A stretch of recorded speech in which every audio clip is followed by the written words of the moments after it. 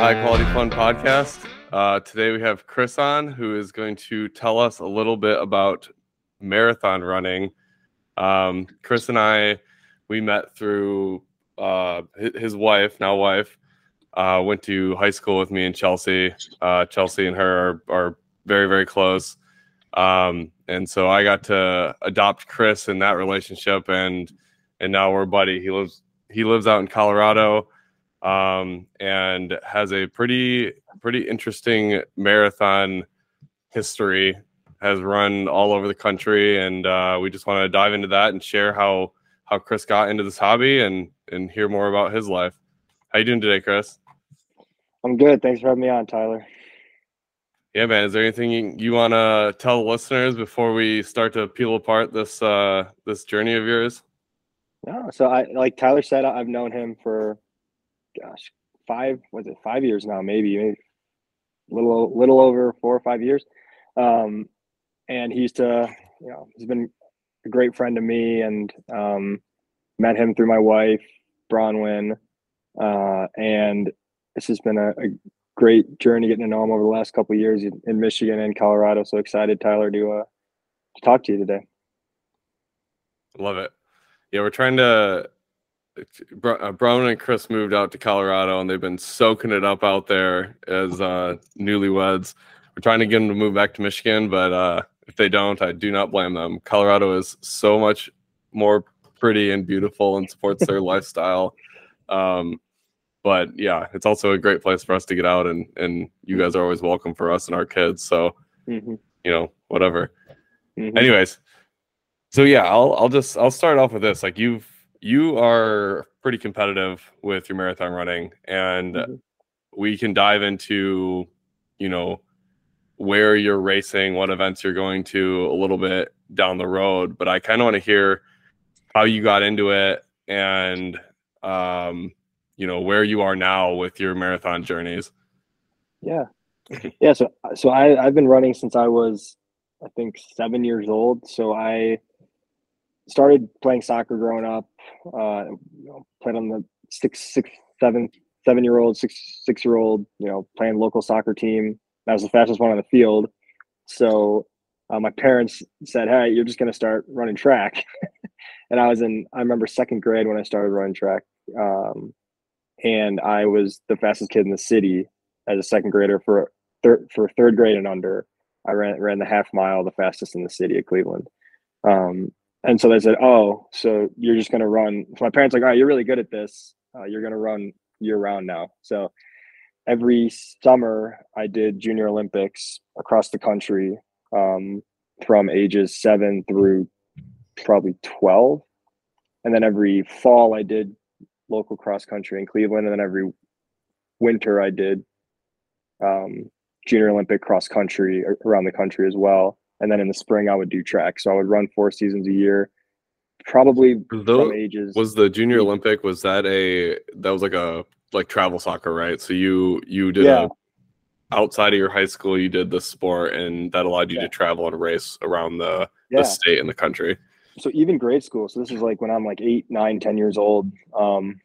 What would entail is I'd have to join a team. So I had like a travel team I was on, and then you had to be the top 4 in your event in your state, and then you got to the region, and then you went to regionals, which was like the Midwest region.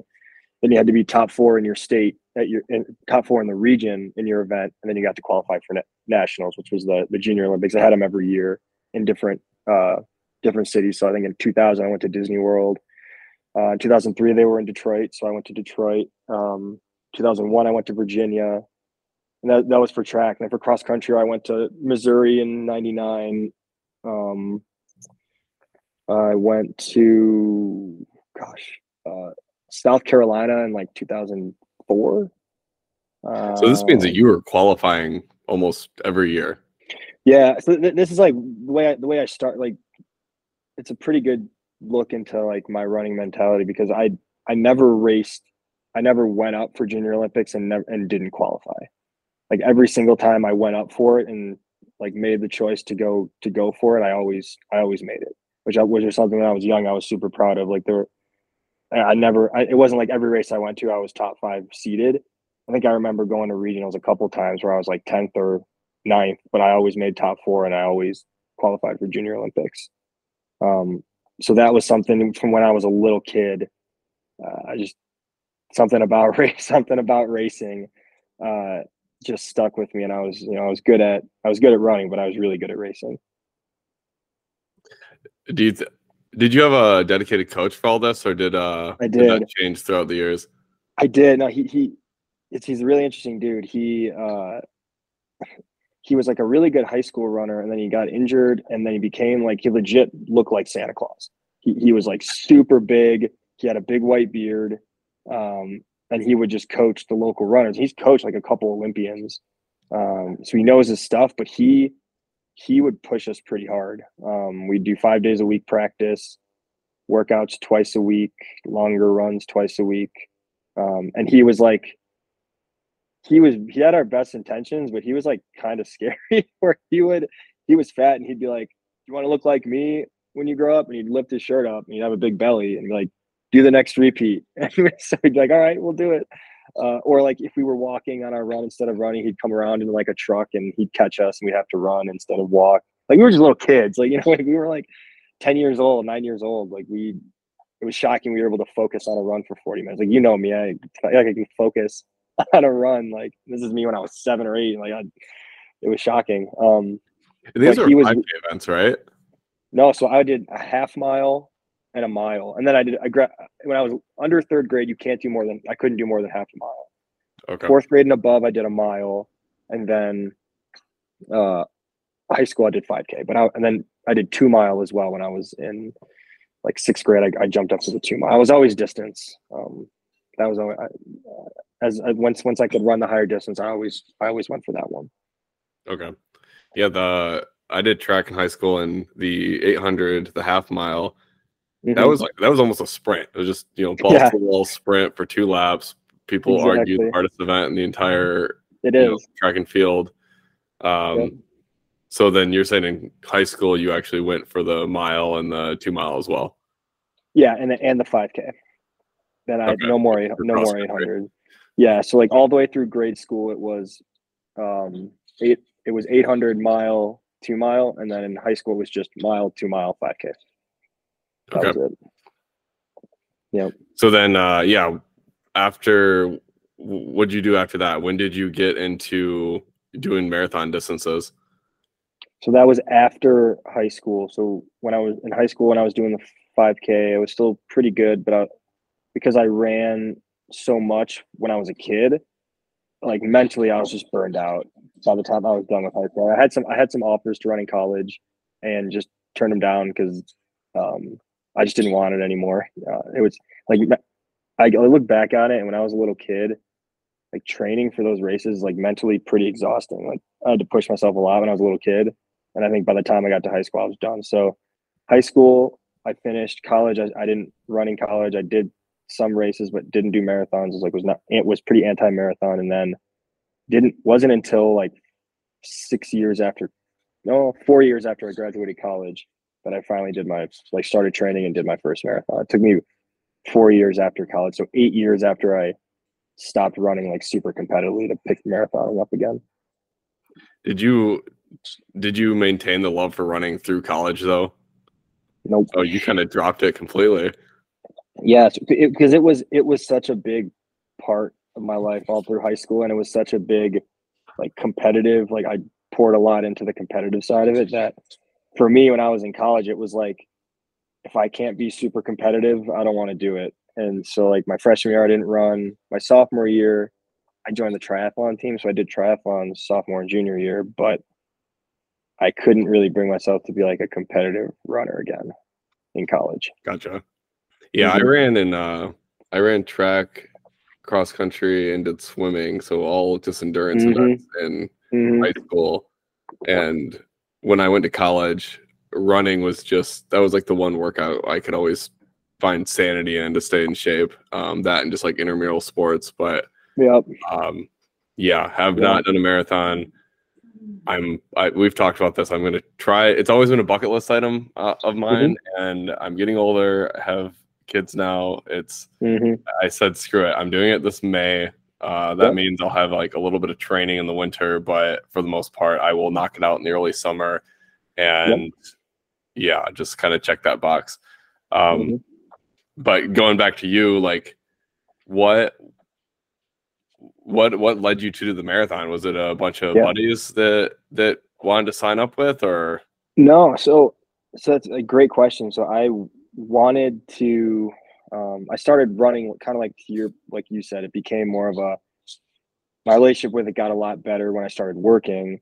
When I was working, it was like, I don't want this to be my identity. Like, I'm an accountant. Like, I don't want to be Chris the accountant. That was not an identity I wanted. So I knew I was really good at running, and I kind of had this skill I'd tabled for a couple of years. So I started bringing it back. I started running a couple of days a week and just being really casual with it.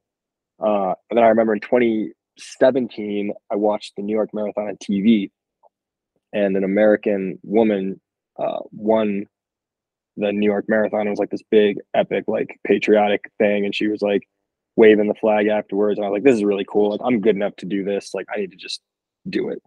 And so I remember watching that, being like, "All right, I'm done. Like, sitting on the couch. I need to like start doing marathons. Like, I'm good enough. I need to start doing them." And that's why I signed up for the Cleveland Marathon. That was going to be that next May, and then signed up to do the New York Marathon as well. Right after that, I think to qualify for the New York. Can anybody run the New York? So you can, yes. So you can. It's a lottery system, but you can qualify with either a half marathon or a marathon time. That's kind of like Boston, but either way, it has a lottery. Like, Boston doesn't have a lottery, but New York does. So I entered the lottery for that, and I ended up getting it. And that was in November 2018, and then May of 2018 I signed up. I was going to do Cleveland, and then that was going to be my goal is to qualify for the Boston Marathon in that race, and then just do New York in the fall, because I'd heard about what the world majors were, and I'm like, oh, this seems like a cool goal. I think I could do this too. So my goals were kind of just to run the world majors and run them fast.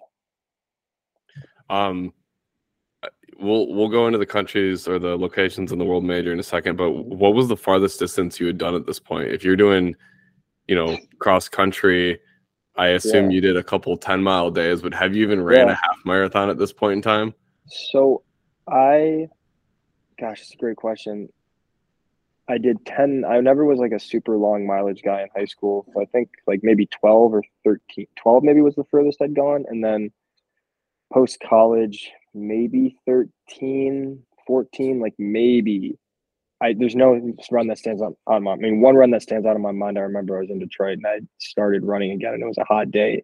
I remember I ran 10 miles and I had to stop and like get water because I was dying at 10 miles. I'm like, what the hell is going on?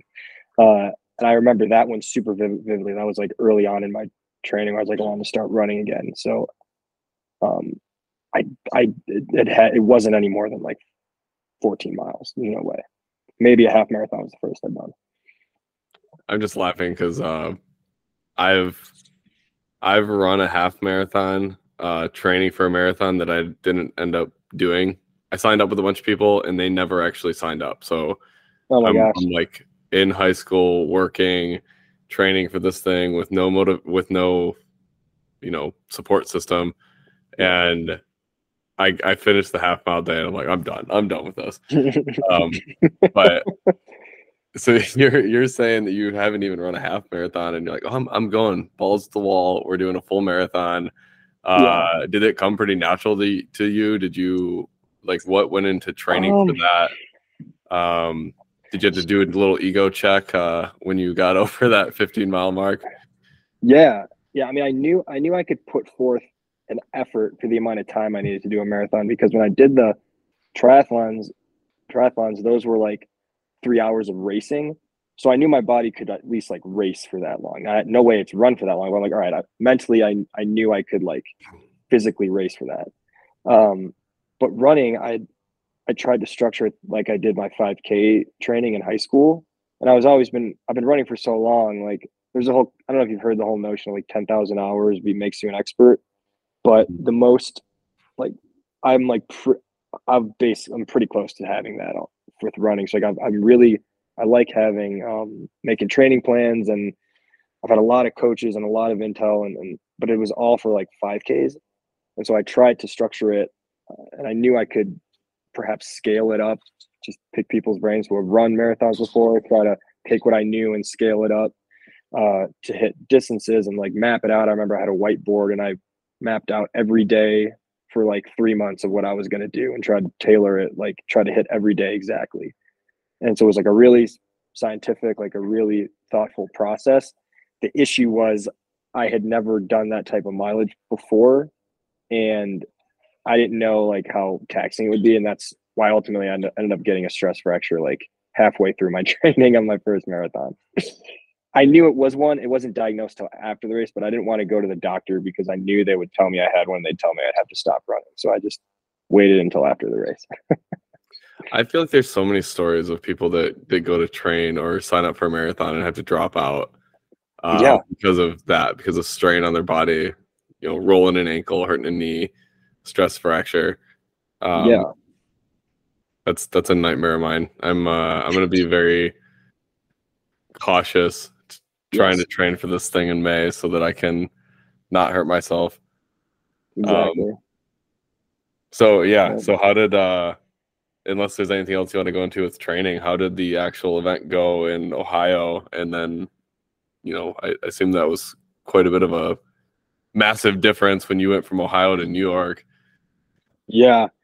So I remember the furthest I'd run leading up to Cleveland was I think 22 miles, and I remember that run. It was in Rochester Hills. It was on the Clinton River Trail in Rochester Hills. That's where I did my long runs. And it's this nice flat, like kind of dirt road. And I was able to I remember I hit 20 miles really good, and 21 through 22 were really bad. And I was like, oh, whatever, I'll just get through it on race day.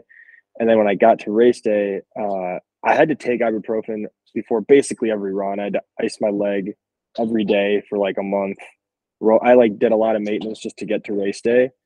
And so I remember, because I had the stress fracture on and the stress fracture is not like, you can still run it, but run on it, but you have the potential to have more fractures. So it was really stupid, but all in all, I made it. But race day, I remember I just took 2 ibuprofen. I was like, just gut through it. Just as whatever, just go for it. And then I ran really good through the half. One of my buddies from high school came in and rode next to me on a bike. So he carried me through all the way till mile 20. And then sure enough, on mile 20, like hit a pretty bad wall. Had some other friends from high school who jumped in and ran with me, basically carried me. Started cramping up a lot. Like mile 25, I remember like I had to stop because both legs cramped. I had to make it to the finish line. I still ran 2:56, which qualified me for Boston, which is pretty awesome. Like, I don't know how I did that. But I remember just looking at my watch and be like, I'm going to run a 2:40. This is amazing. And then like mile 22 hit, and I was like, I'm so screwed. I don't know how I'm going to finish this race. And then sure enough, I somehow made it. And that one was just, I mean, I didn't train it as well as I should. I wasn't as smart as I should have been. I should have trained more, done more long runs. Like now looking back, having done 6 and run marathons for 5 years, I can look back and be like, there were some things in training I did that were so dumb. And I would, you didn't have a trainer didn't know or anything. It sounds like you were kind of making up your own. Myself. Making up my own is exactly right. I made up my own program, thought I was doing the right thing, just running while injured. But I accomplished my goal. My goal was just to qualify for Boston, and I had to run a 3:05 to do that, and I ran 2:56. So that was I met my goal, so that's all I really cared about. And I drove back to Detroit that day. That's impressive. Literally the first marathon you're qualifying for, Boston. Yeah. I'm just hoping to get below 4 hours. Yeah. I think I can do it based on my running experience, but I'm nowhere near as quick as you. Is it common that people can run alongside you or ride with you? I kind of assumed that your only interaction with them was from the sidelines holding a poster board cheering you on. No, you can. So in smaller marathons, absolutely. They don't really care, like, because it's called banditing, like a bandit. So like you can bandit a marathon basically at any small one. because you're just running at the end of the day. Like, Yeah. and if you're not winning, it isn't for money. It doesn't matter. Like if someone wants to go out, I've bandited someone through a whole half marathon of their full marathon. Like I've just run right next to them for half of it.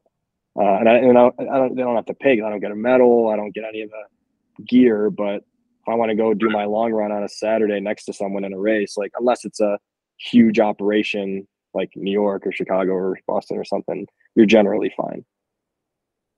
That's cool. I didn't even know that. That makes sense. Bandit, you're just like, yeah, robbing them of the experience. I don't know. Getting the experience for free. Yeah, getting the experience for free. Yeah.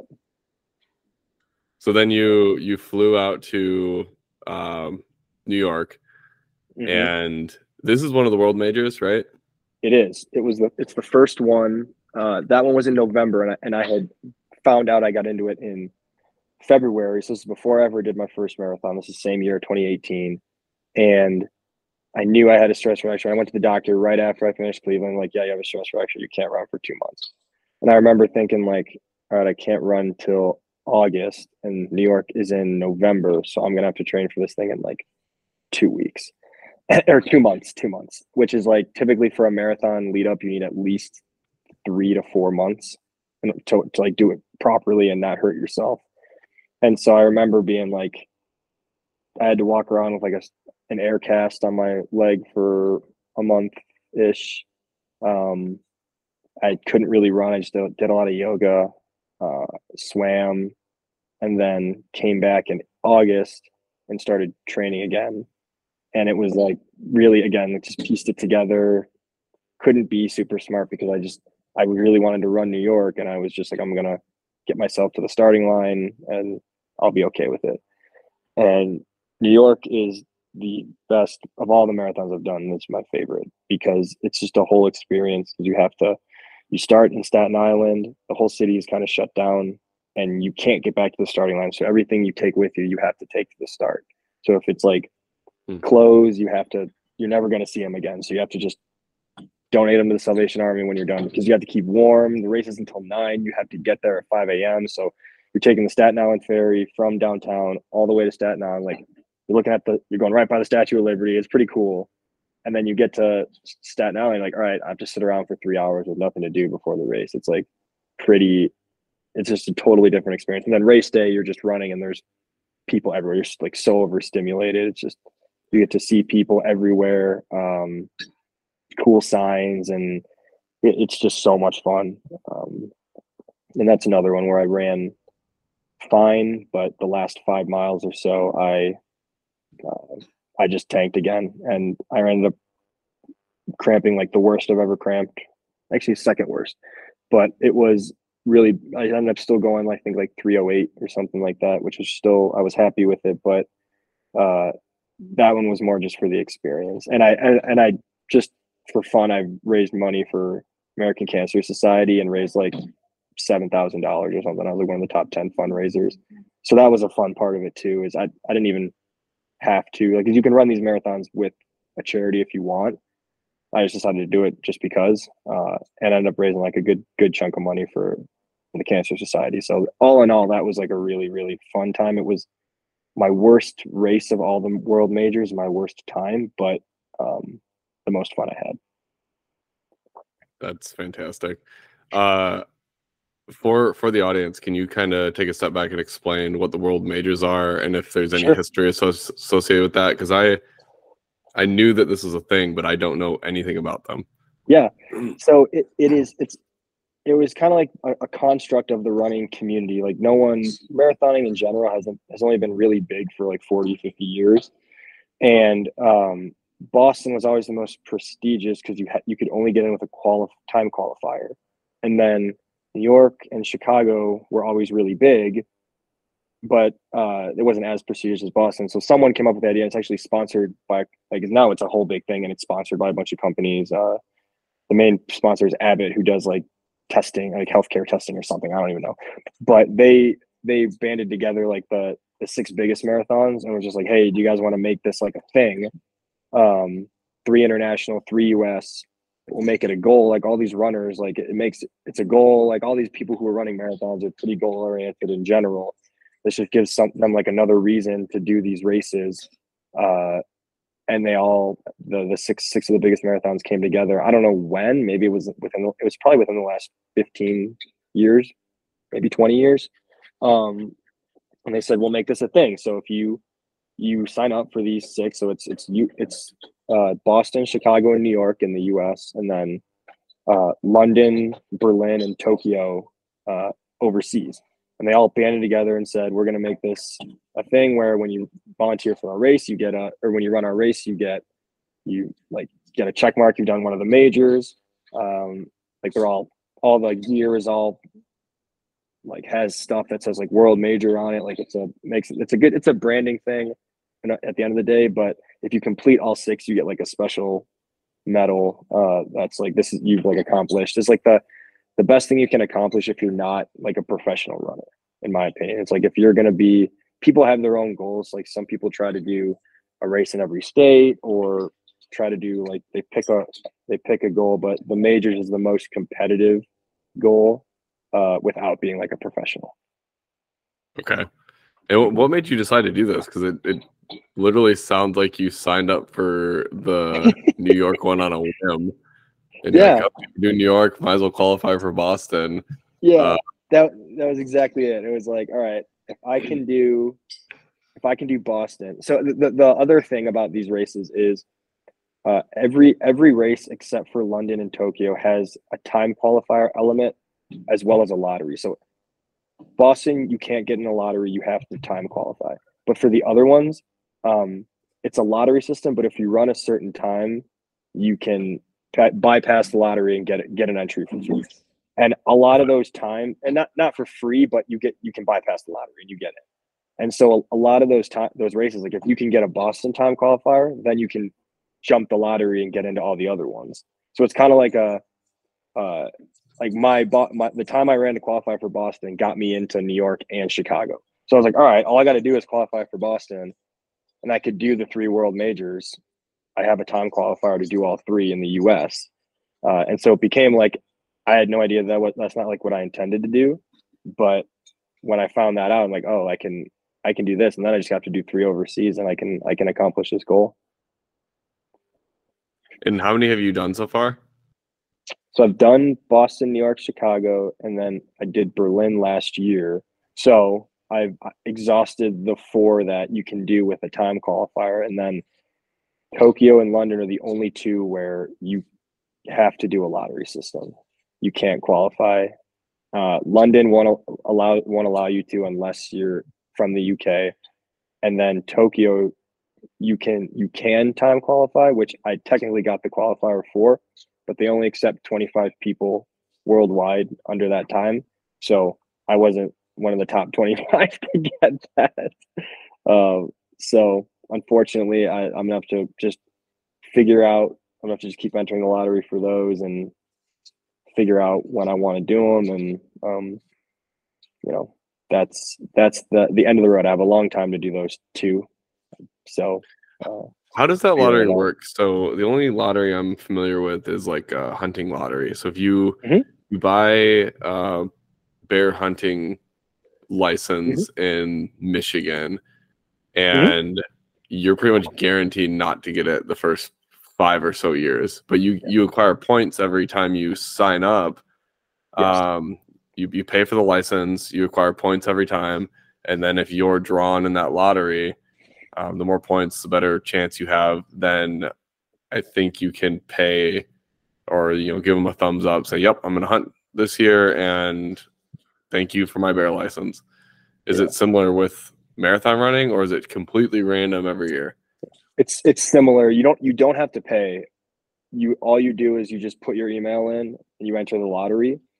But you probably have to do it like 5 times to get it. I mean, you can get lucky and just get it on your first try or your second try. Like all you have to do is just keep entering, but your odds get better the more you do it. Like the lottery form, all you need to input is like your name, your email, and then you input if you've entered the lottery before, so that they can track like, all right, this is this person's 3rd time or 4th time. Like, let's bump them up the list. So we'll see what comes of it. for those last two.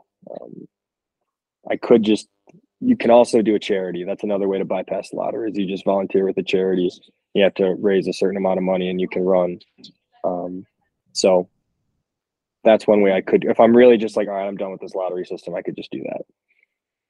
How many years have you been signing up for those two, Tokyo and London? London just two, and then Tokyo I've just done one. So it could be a longer road if I'm not lucky. Okay. Is there anything worth bringing up with the Germany race or Chicago or Boston? Maybe we can go into each of those. Yeah. So Boston was interesting because I missed a start, and that was like a not fun time.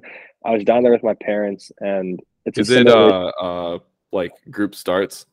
Yes, it's a wave start. Wave 1 through wave 7 or something. I was wave 1, and it's a similar to New York where it's just a straight line. You start at one point and you end at another, so you can't bring anything with you to start that you're not gonna, because you're never gonna be able to get back there. You have to just run with whatever you have. And so my parents in the morning, they drove me to the start. You're supposed to, they don't allow any cars at the start. You go to a bus stop and buses take you down to the starting line. And so my parents were like, hey, like we're running a little bit late. And they're like, hey, we're just going to take you to the start. I'm like, I'm pretty sure you can't do that. Like you have to go to the buses. They're like, no, then they said, no, we'll just tell them you're running the race. I'm like, all right, we'll see about that. And sure enough, we come down the exit to the starting line. Okay, cops are waving. Yeah. Cops are waving everyone through. And the cop's like, all right, get back on the highway. My mom's like, you don't understand. Like, my son is running the race. And the cop's like, I've heard this a million times. Like, get back on the road. You got to go back to the bus stop. So we're literally going backtracking a mile. I'm sitting there watching my watch, like being like, all right, my time, my wave just went off. Like, this is great. And so we ended up in traffic. We went down to the bus stop, getting off the exit ramp, and we were in bumper to bumper. So I just got out of the car and started running. And I like tracked down one of the buses and like banged on the door, and they stopped and they're like, we're full. Sorry, we can't let you on. I'm like, dude, I just missed my start. Like, I'll just stand here. Just let me on. And the guy like luckily let me on. And then so I started running through the athlete village to the starting line. I ran through the athlete village and I made it to start with wave 2. And I don't know if you know like NASCAR racing, but you know who Jimmy Johnson is. Like Jimmy Johnson's a pretty good NASCAR driver. And I remember I got there and they were saying, and now in wave 2, like, give it up for Jimmy Johnson. I'm like, oh my, like he was like standing right there and everyone's like applauding. I'm like, all right, well, at least I got to see Jimmy Johnson by being late. I'm like, I better not lose to Jimmy Johnson. And then so that was really the highlight of Boston. Like I ran Boston pretty well. It was a pretty good time. But my adrenaline was so shot and I was just like frantic at the start, like having missed it. But that was a good story there. Did you get to start your clock with wave 2? I did, yeah. Okay. But everyone tracking me was like, I don't run with my phone, so I didn't have my phone for any of this. But everyone tracking me, they had no idea what was going on. Because I was supposed to start at wave 1, and then like you can track someone, and then like it'll keep them every mile. It'll update you, and I just didn't start. So I had a bunch of people tracking me, like, what's going on? Like, Chris, is he not racing today, or what happened? And then like 10 minutes later, my race started going, and people started tracking. So no one knew. I felt pretty bad about that. I'm like, gosh, all these people tracking me are going to be so concerned, and like I don't have my phone. I have no way to tell them that I'm just starting 10 minutes later. So it was a big. They probably got it after like 5 miles. They just see that your times are coming in consistent. Exactly. I wonder if you started late. Yeah. Hope you didn't get hit by the bus. Yeah, exactly. So that was a good thing with Boston. So was that much different than New York? Because Boston's the most competitive in the world, right? So it is. You're probably running with a different caliber of people. Oh yeah, yes, yeah. It is. It's no joke for sure. People there take it super seriously because you have to qualify, and a lot of people, it's there like, and it was for me too. It's like if you're a competitive runner, you want to run Boston, and it's like a really big deal, and people take it super seriously. So it's unfortunate for me. My biggest memory from that is missing the start, but it is what it is. Have you gone back and done it since then? No redemption race. No, I bet eventually I will, but I'll go. I'm sure I'll go through a cycle where that'll become important to me again. But at this point, it's just not. Okay. Yeah. And then But anything worth noting in Chicago? Otherwise, I bet Germany was really cool.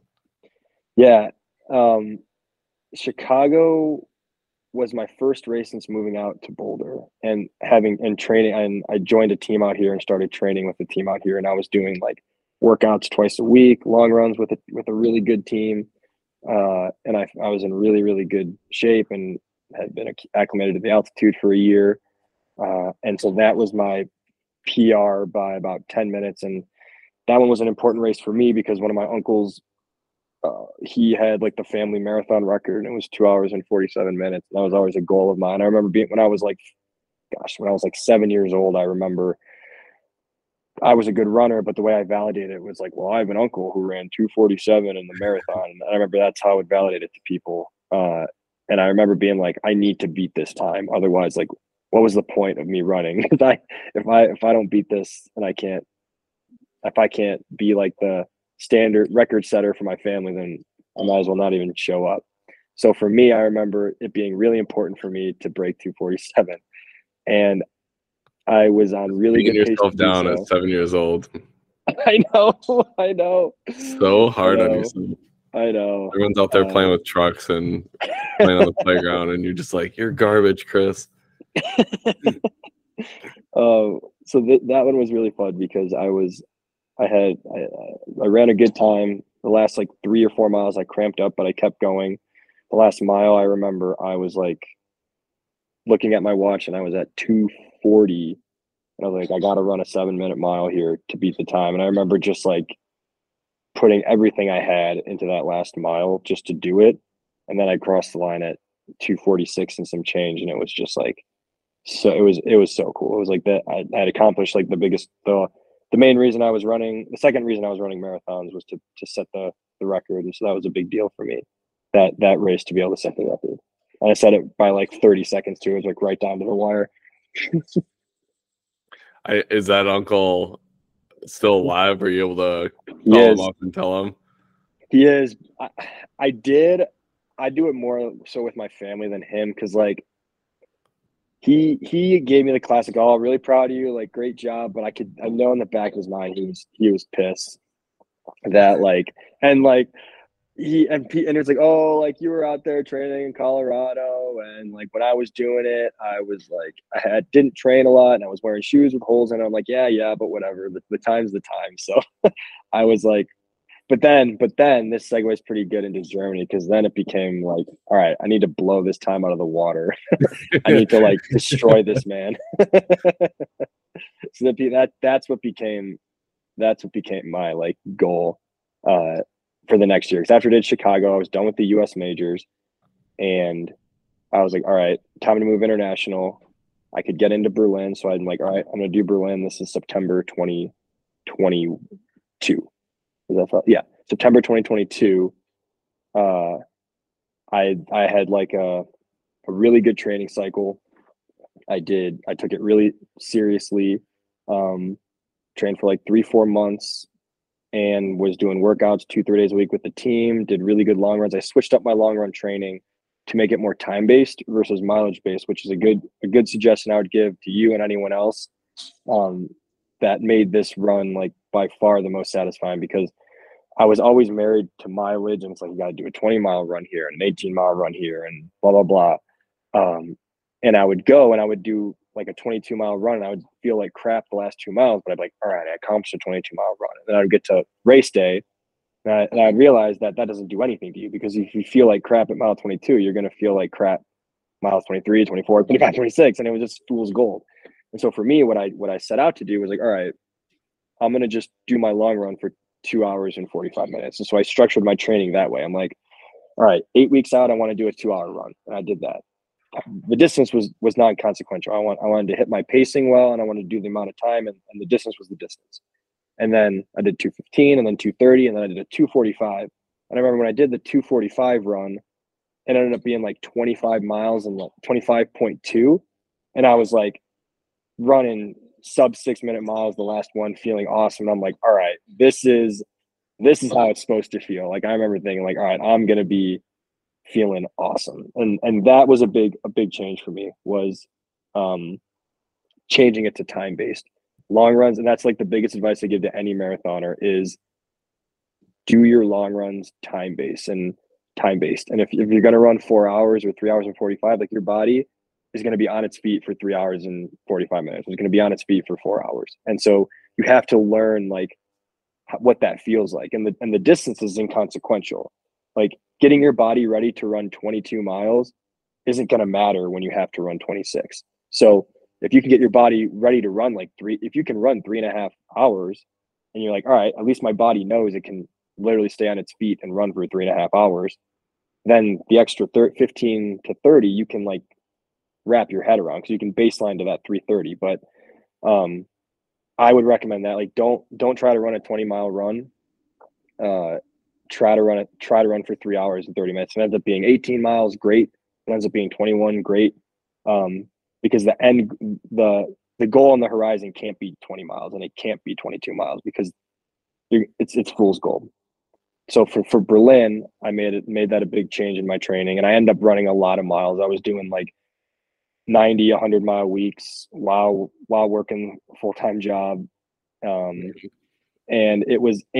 still like visiting friends and trying to do a lot of like that. That's one thing in my training I'm really proud of, is that a lot of people I train with, they make it their life. They make running their life, and their friends and their loved ones kind of have to deal with that.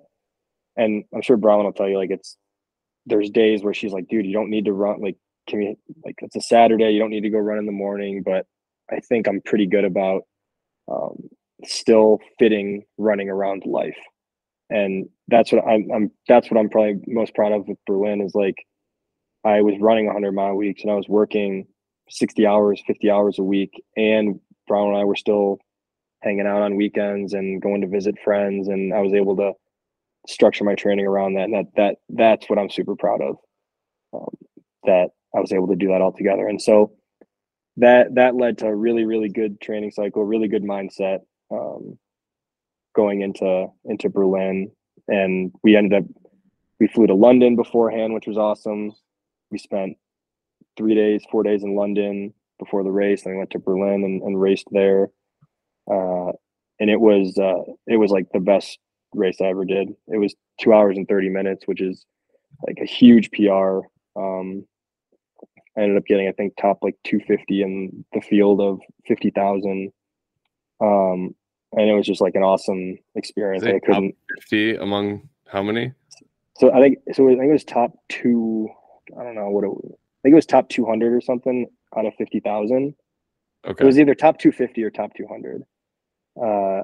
And I think it was top 25 Americans, which was awesome. That's impressive. I'm writing down some notes because you went into a lot there, and there's a lot of things I want to peel on. Yeah, sure. So I had this podcast episode with Jacob. It was our second one, and he did an adventure race.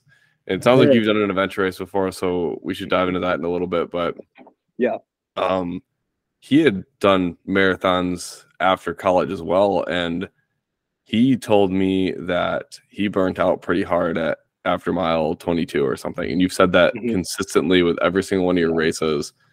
Yeah. And I believe that when you are training, or when you look up like a stock 4-month training program for a marathon, the max you run is something about around 22 miles. Do you why is that? Why is it that your body just gives up? Is it because you're running a further time after that based on your time base, or is it literally you've exhausted every bit of energy that you have? Yeah. It's a little bit of both.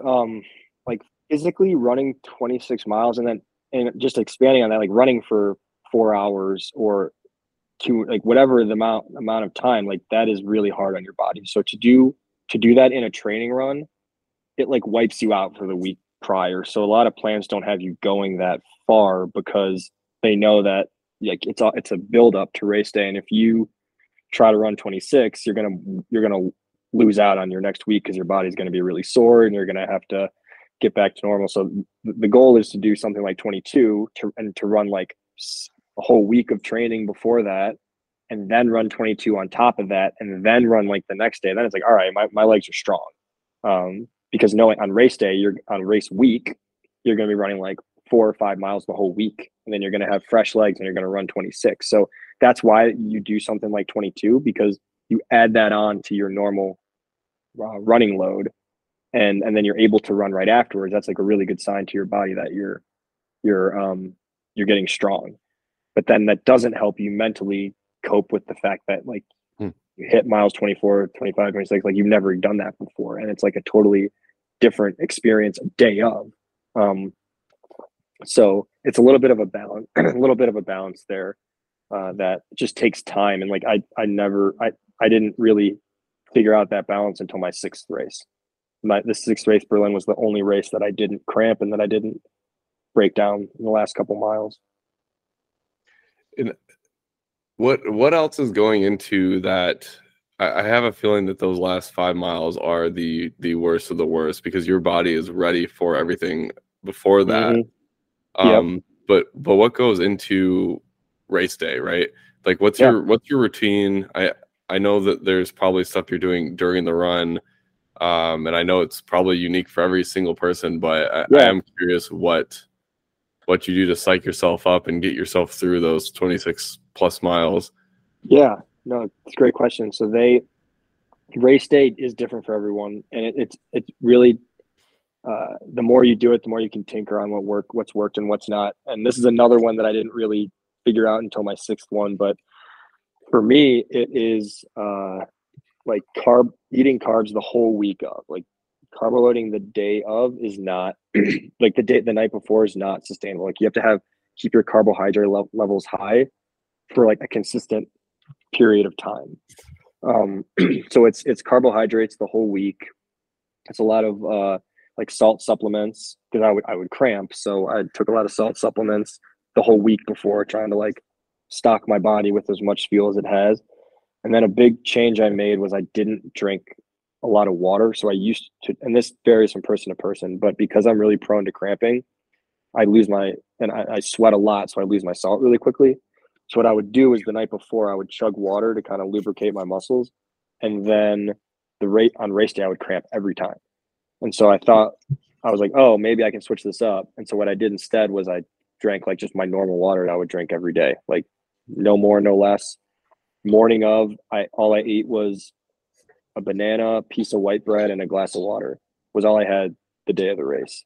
And that was a big change for me. It was like typically I would eat like a peanut butter sandwich, drink a cup of coffee, and start pounding water, because I'm like, oh, I'm going to lose water. But in doing so, I was diluting out all my electrolytes, so that I'd pee. My pee would be clear the whole day before and morning of, and I was screwing myself because I was sweating out my electrolytes, and I'd already peed out half of them before the race even started. And so by mile 20, I was already exhausted. I would start cramping.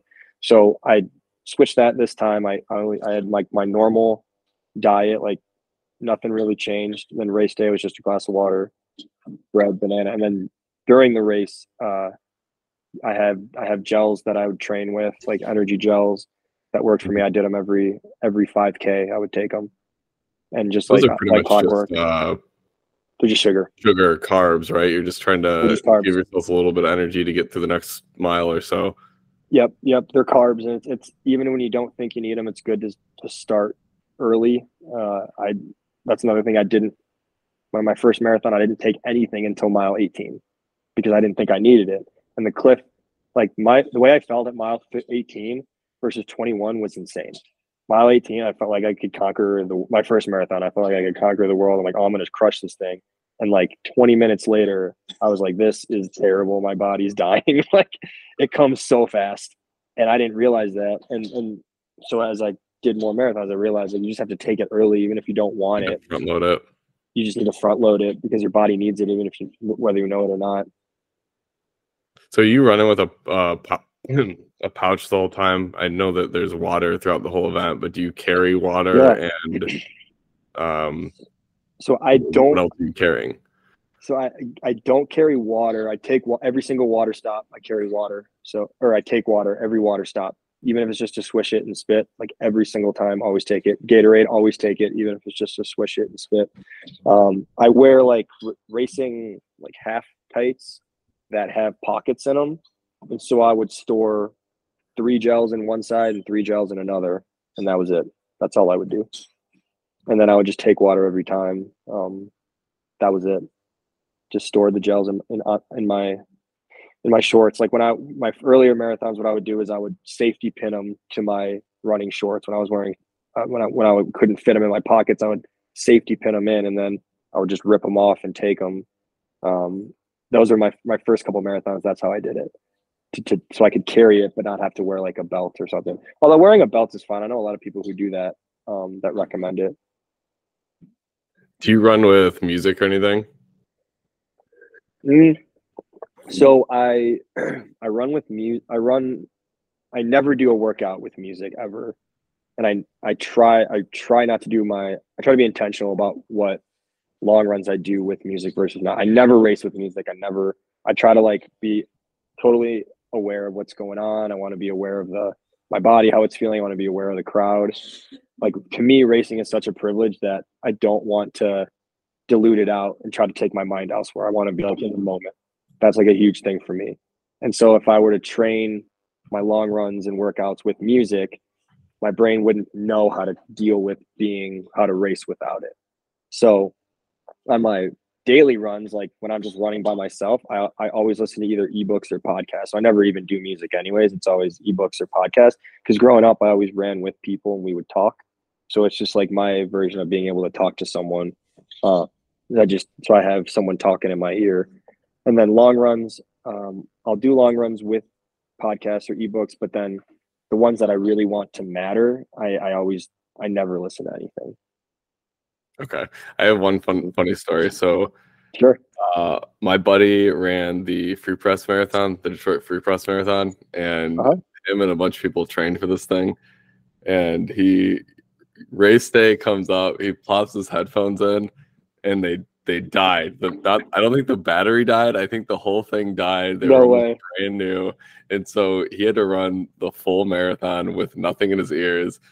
And, he's not doing it super competitively, but that's how he trained. He always ran his long distances with music.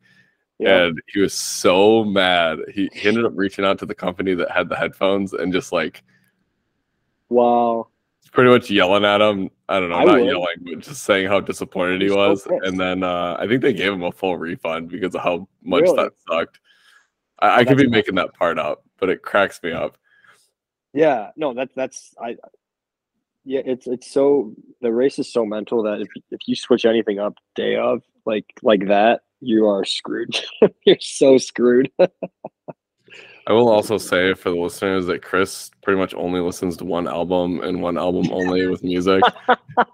So I'm going to say it from my perspective, but he goes to work, and when it's time to focus, he puts in his earbuds and he plays the Tron soundtrack from the newest Tron movie, the one that Daft Punk made. Not on shuffle, can't be on shuffle, from start to finish, and he just brute forces that through his whole workday. And that's what I really need to lock in. Yeah, you need to just put that soundtrack in the last 5 miles and just send it home. I know. That would be a good experiment. I literally, last week, I listened to that album probably 10 times. The Spotify year in review is going to come out, and Chris will be the top 0.000, the top 99.9999 whatever that listens to Daft Punk. Without fail. Without fail. And if he hears it in shuffle, he short circuits and his day's over. Oh my God. We joke about this a lot. Yes. So that kind of gets you those pills and everything, the sugar pills, that get you into mile 20. Is there anything special about those last few miles? It sounds like when you went to the time-based, those last 6+ miles became much easier. Yeah. Is there anything that you did or people do to get through that tail end? Yeah. So I went out a little bit slower, which helped in the first half. And then I also remember looking at my watch at mile 20 and seeing that I was at like not even 2 hours yet. And so mentally, it was a huge boost for me to be like, oh, I've already run 2:45 and I felt great at the end of it. So if what I can do is I can maybe even go a little bit faster here, knowing that I could get in under 2:45. Like my body has the ability to do that. Now I can push it forward. And I remember like being really confident that I could do that because I did that long run that was 2 hours and 45 minutes. And then I remember also, this is like a different thing with Berlin, but it's in Germany. So everything's in kilometers. So that was a big thing for me as well, where instead of having to wait for every mile marker, 10K is 6 miles. So the K markers came much faster. So I was like, all right, I have 10 Ks to go. And then it'd be like, all right, I got 9 to go and then 8 to go. And so I wasn't even paying attention to miles at that point. So it was like a big benefit, because if I had been really mile based, I would have been screwed, because like they weren't super good at putting mile markers out. It was all kilometers. So it was a big mental win for me to be able to not anchor myself to every mile, which your mind grabs onto anything it can at that point to keep going. And it just so happens like you're anchoring to miles is like the easiest way for your brain to like move through it. And that also happens to be like the hardest way, because if you're just anchoring from mile to mile, it can become really hard, because if your body doesn't want to do it, you're on mile 24 and you're trying to tell yourself like, come on, just get to mile 25. And then you're like, well, crap, I got a whole nother mile after that. And my legs feel like crap. Like I'm whatever, I'm just done. It's very easy to just succumb to that. But time based, it's like, if you You've have already the ran last that 20, time, you know your you've already body can run that. run that time. Exactly. And then obviously once you get past that time, you're like, all right, I'm past it. But like you can check in with your body, I find like quite a bit better that way. You're like, all right, like I've never run longer than this in my life. How do my legs feel? Like agnostic of being like, oh crap, I have to run 4 more miles. I've never run that much before. Like I've just felt mentally like justifying being able to run for more time. We just do that on a more regular basis. Like think about like in other walks of life. Like if you're going on a hike or something, or it's like, all right, we got like 30 minutes left or something like that. Or if you're biking, like even as a runner, I don't translate a lot of my hard activities into miles, but you do translate a lot of your activities into time. Like even I'm sure you with kids, it's like, all right, like 30 more minutes and then Cora's got to go to bed, or like something like that. Or like, it's just like your brain just associates more with like time-based goals, like time-based initiatives versus miles. Like like when you try to anchor yourself to a mile goal, your brain's going to get rid of that so quick, because you don't do that on a day-to-day basis. So being able to try to switch it to. Mhm. I was gonna say, I'm sure that made it so easy, or much easier for you to kind of maintain that social life when you were training for that marathon too, because you need to go out and run 3 hours, right? And if you're getting up early in the morning and trying to knock that out before most people start their day or whatever, then it's much easier for you to still go see friends, still go get dinner at night. Exactly. Yeah, Exactly. that makes a lot more sense, because you block out a chunk of time to do it. Exactly. You're not just saying, I have to go run 20 miles. I don't know when I'll be back. You know you'll be back at this time. That's true. That's so big. And it can become like, if you're saying, hey, I got to run 20 miles, it could become really bad. And you're like, it took me 4.5 hours to run that. That sucked. I thought it was going to take me, I was going to do it faster. And it can be a really negative relationship. But if you're saying like, I'm just running this chunk, I'm running 3 hours, I'll be home in 3 hours, and I'm going to be happy with whatever I do in that time, it's just like a much healthier relationship, I find. I like that. I mean, yeah, because you just said it. I mean, we have 2 young kids, and I looked at Chelsea. I'm like, hey, I need to do this. It's a bucket list item. She's like, just do it. Stop talking about it. Sign up for May, get it done. And, if I can get myself up in the morning, or even, I mean, we talked about it. I have a Peloton alternative, right? Yeah. Even if I put the time in on that bike, I could sit there after the girls go down or early in the morning and still be present in case the kids need something. So exactly. That's great. That's something I need to figure out whenever I actually start prepping for this thing. It'll probably be February. I'll have the plan set up and just say, all right, let's do it. And then Coach Chris will have to guide me through it all. Yeah, that's good. I'm glad you brought the bike up, because that's another way that time just is easier to translate. Because like it's, who knows what the translation is between like a bike mile and a running mile? Who knows? But if you've done an hour of work, like if it just snowed the night before, or like, you know, you've had a tough day with the kids, you can't get out to run, like just to get on the bike and still do an hour of work, you can go to bed feeling like, all right, like I accomplished my goal for the day. Like instead of saying like, crap, I didn't run my plan said I had to run 6 miles. I didn't run 6 miles. Now I'm 6 miles behind on the week. Now I'm screwed. Like it's just, there's so many ways you can, like, it can be a positive and a negative. Like if you hit all those marks, you're like, this is awesome, I'm knocking this out of the park. But it's hard. Like you can find ways to make it more manageable. And time-based training, I think, is a way that you can really make it work. And it's really all about, you'll find this when you train, like it's just, there's like literally it comes down to two things: it's just pain tolerance and priorities.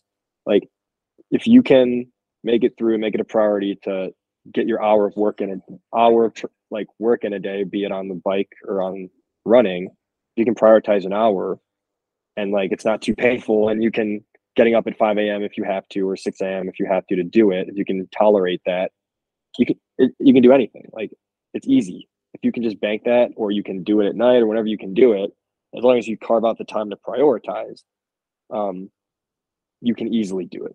It's so much more manageable if you just say, I'm going to carve out, it's my hour. I got to do an hour a day, 5 days a week, at least an hour of like activity.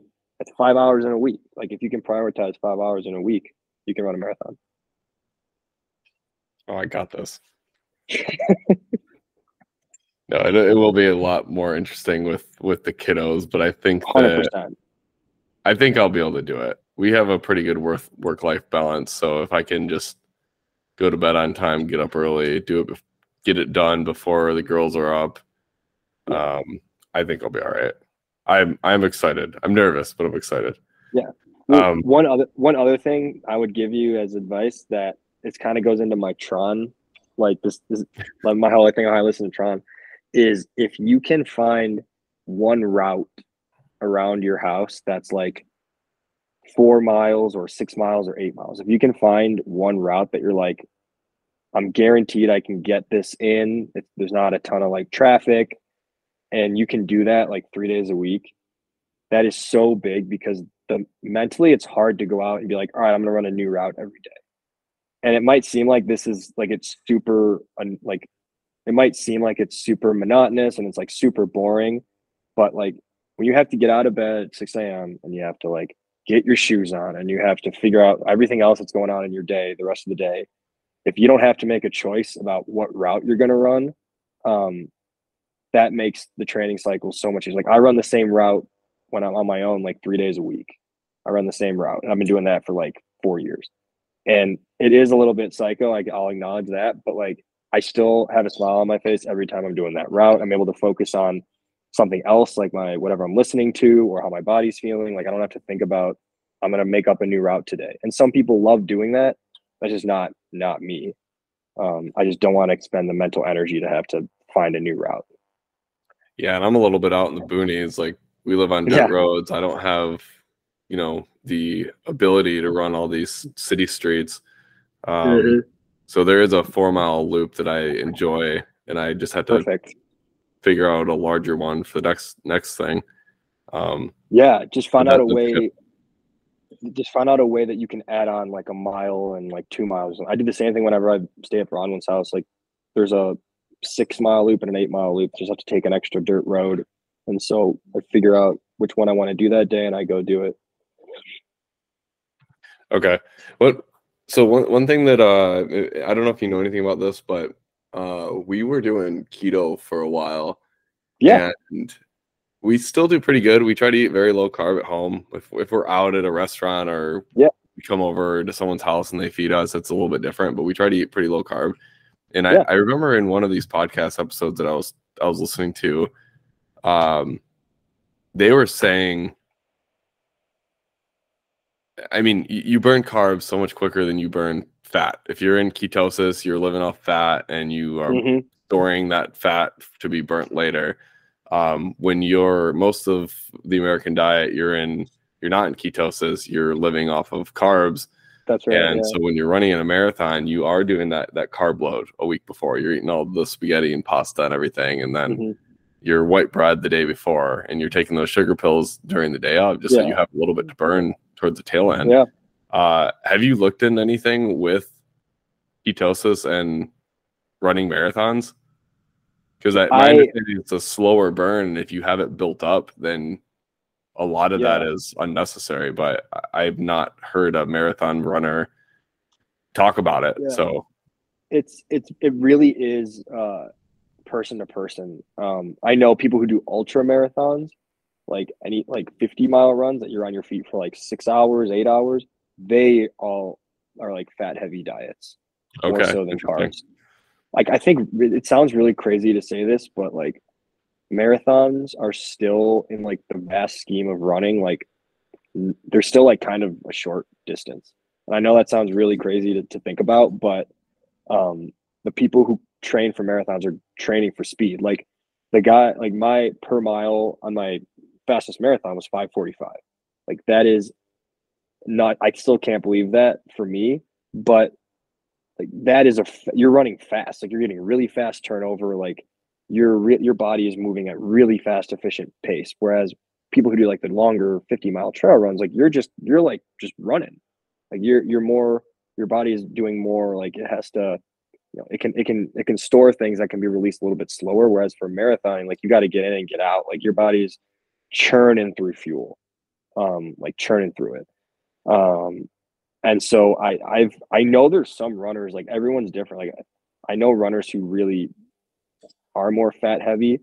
The team I run with in Boulder, they're very much more carb focused. And I always grew up with being more carb focused, but I'm never been one to tell someone like what to do with their diet, like running really ever. Like I for me, it's really been like just eat healthy and get your mind right. And there's like a really good quote from this runner, Frank Shorter, who's like one of the most accomplished American marathoners. And someone asked him that, and he was like, I run my race with my legs, not my stomach. And that's something that always stuck with me, is like, that's pretty badass. Like they were trying to be like, Frank, what do you do when you run? And he's like, I don't care. I don't run with my stomach.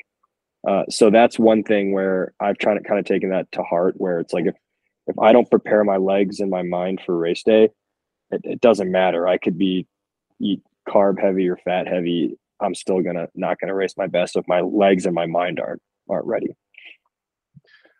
I like that.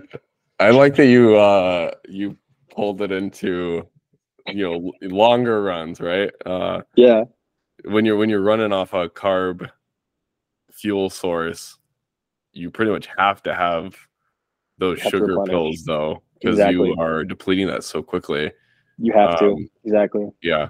But the way you kind of explained it is maybe fat is a slower burn, whereas carbs, you can kind of just rip through it and it might be a quicker fuel source. And I know it's so complicated. I don't know enough about diet, but that's just something that I've wanted to ask you for a minute. I mean, realistically, if that's a diet that it's all about what you train with. Like the biggest mistake you can make is like, I'm going to live my life keto, and then just because of marathoning, I'm going to switch. And then and then your body's got to figure out what to do. Like that's another thing, is just do whatever you're most comfortable with. I mean, obviously, if you want to change your diet, like if you're going to race in May, start in January and start getting your body ready. But I tell you, I was early on in my marathon career, and when I talk to people early on in their marathon, they ask me this all the time, and they're like, what should I have the week of? Like, what should I have the night of? And that's such a common question. And it really is like, if that is your biggest concern, like you are screwed, because there's never been a single person who has been like, I'm just going to train like whatever, but I'm going to knock out my pre-race meal and I'm going to run a PR. Like that has never been, that's never happened ever. So it's important, like to get your nutrition down is important, but it has to be part of your whole plan. Like whatever, if you go run a 3-hour run and you're saying, I'm going to do my 3-hour training run, that's where you can play with it and be like, when did I feel good there? And be like, if I had a, if you're just like, hey, I had a long week and I had a tough morning, and for dinner last night we ate leftover pizza, and I'm still doing this 3 hour run and I made it. Like, you're like, all right, well, I still did it then. Like, race day shouldn't be any different. Like, you were able to do, like, the race day, really, the joy of the marathon is not the race. It's the journey up, going up to it. Like, it's a way to get into shape. It's a way to, like, experiment with this kind of stuff. Like, the race day, like, I've raced 1,000 times in my life. Maybe 10% of them I've finished and been like, this was awesome. But I can tell you, every single time the training was fun and the training was enjoyable. So that's where you can really lean in and be like, all right, I have a 3 hour training run. I wasn't able to prioritize my nutrition this week. Like, let's see how this goes. And then if something doesn't work, it's like, all right, like, I know I really got to change something here. But if you typically I know you typically eat keto and you're a healthy dude. So, like, I would just stick with what you know. And if you find like you're getting gassed on runs, and it's like, all right, well, maybe I need to change something. Yeah, that makes sense. And that's kind of a good transition. You gave me some reflections, right? It's about the journey, not so much the event. How has doing marathons kind of changed you? Is there any major mental strides you've had or philosophy changes? I don't Yeah, know. no, it's really, it was like, I don't have kids, and Brown and I just got married, so um it was really important for me to have that as like my thing that I do really well, because, like I said, like, I didn't want my life to be my job, and if unless I found some other thing to hang my hat on, that's what it was going to be. Or I was just going to be like that fun dude who was an accountant. Like, I wanted to have something more. And so it changed my mindset of like, if I want to do this, I want to be really good at this. Like, I can't just walk into it. I need to really try. So it was a shift in mindset of like getting up really early and prioritizing workouts and prioritizing long runs and making it like, I'll just keep saying priority, but making it a priority was so massive, and like being intentional about it. But then it changed my mindset into like, I can fit this into my life. Like, I'll still go out. Like, there's times where I'll go out with my friends. If I have a friend in town and I'm supposed to have a long run on Saturday, like, I'll still go out with them on Friday, and I might feel like crap Saturday morning, but I'll still get the run in. And being able to toe that line of like, hey, like, we want to see, like, example, like, when we want to see Tyler and Chelsea in Detroit, and I'm supposed to have a long run on Sunday, like, I'm not going to sacrifice seeing you guys for the long run. I'll just do the long run on Wednesday or something like that. Like, it became a big shift in mindset of like, I can try to be really good at something, but I don't want to be that guy. And these guys exist everywhere where like it's their whole life. So it changed my mindset quite a bit. Like, I can do things and be good at them without making it my whole life. Anybody who has routine at the like core of their day, I feel like just excels at everything else. I remember when Chelsea and I were working out before work, before kids, and Mm-hmm. having that workout done by the time you get into the office, you're still getting to the office before everybody else, was the greatest feeling. And I So never awesome. felt like more in control of things. Totally agree. Yeah, and I can't even imagine doing that when you have a 2-3 hour Yeah. workout, and you're still working 50 plus hours a week. But you So can do yeah, it. You what's can do it. I got this. We got this. So what's the next goal, right? You're kind of just waiting for that lottery, but as far as I Yeah. know, you're still running quite a bit. What are you doing to, like, what's your maintenance for now? Is Yeah. it just to stay in shape? Are you still trying to keep miles up? Are you still sprinkling Yeah. marathons in here and there? Yeah. Great question. So after Berlin, I was so happy with that time. I kind of just started running a little bit. Like, like, running for me is, I can do 30 minutes, 40 minutes, 3 days a week, 4 days a week, and I'll be happy. And then get an hour plus run in on the weekend, and I'm pretty happy. And so that's kind of where I was living until maybe July. And then I signed up for a race that, it's next weekend in Sacramento. It was a marathon. And I was going to ramp up my training, and I wanted to beat 230 and wanted to PR again. Like, that's the reason I do it, is I want to PR. And so I was really going to start working out hard, and I got up to some high mileage. And then like August came around, and I was just like, I don't want to do this anymore. Like, I just, it's like something went off my head of like, dude, you do not want to do this. And then I remember thinking, like, I hadn't put the time and the effort in by August to really challenge my time in Berlin. So I was going to go into it pretty confident I wasn't going to PR. And it was a race in Sacramento that I didn't really want to go to Sacramento. And so I remember I was talking to Brian. I'm like, I just don't want to do it. Like, I can continue staying in shape. And it was like a pretty clear sign. And maybe, I'll look back, 5 years from now and be like, I was in really good shape. I should have pressed it and potentially PR'd again. But at the moment, it was just like, I made a decision about a month ago to just not run the race. It just wasn't important for me. It wasn't a priority for me. And I just didn't want it. So now I'm still just back to doing like 3-4 runs a week. I'm able to really like prioritize time with family and friends, and don't have to worry about getting runs in. So for now, I'll probably just keep looking out at London and Tokyo, but I may throw another race in if I get an itch in the next year or two, if I don't get those. But for now, I think that's the goal in my head of marathon running and why I want to do it. Those two races are really all I have right now. I like that. Maybe I'll con you into coming and run one in Michigan for me, or banditing it for me. Yeah, I'll band it for you. Yeah, It'll just be that's a great walk excuse.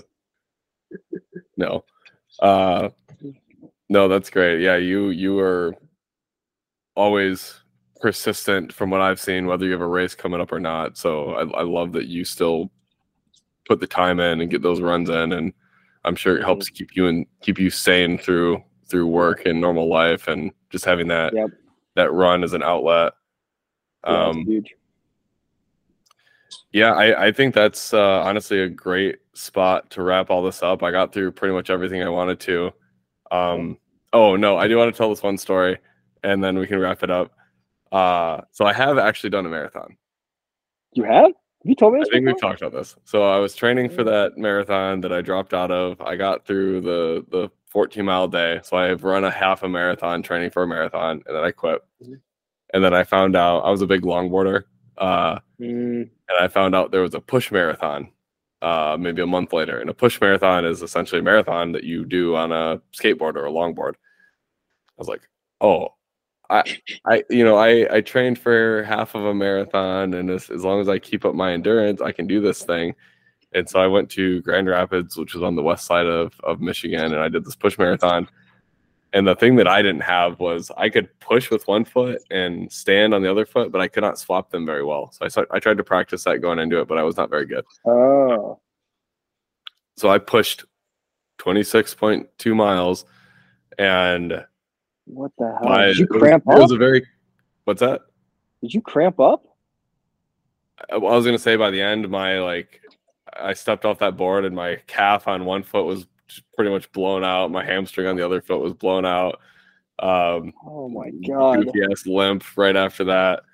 But that was very cool. Just a very unique thing, just pushing this loop through a metro park with all these people that are really into longboarding. That's pretty cool. It was fun. Just an interesting story. I need to get somebody on here to talk about longboarding at some point. But yeah, so is there anything else you want to say to the listeners before we wrap it up? No, I think, running is it's a privilege. It's something that we all can do. We have two legs. Tyler knows I'm a small guy. I'm not really big. I just have developed an ability to move my legs fast, and mentally I can push through. So running, just in general, for anyone, I would just encourage you to try to do it. And signing up for a race is not about the race; it's about the journey there. So if you can embrace that, that's how you'll succeed. Yeah, and even start small. If you've never done a race, do a 5K, Yep. do a mile. Yep. They have Start some small. fun 5Ks out there. Exactly. Well, all right, Chris. Thank you for coming on. I had a great time talking with you, and looking forward to getting this out there. You too. Thanks, Tyler.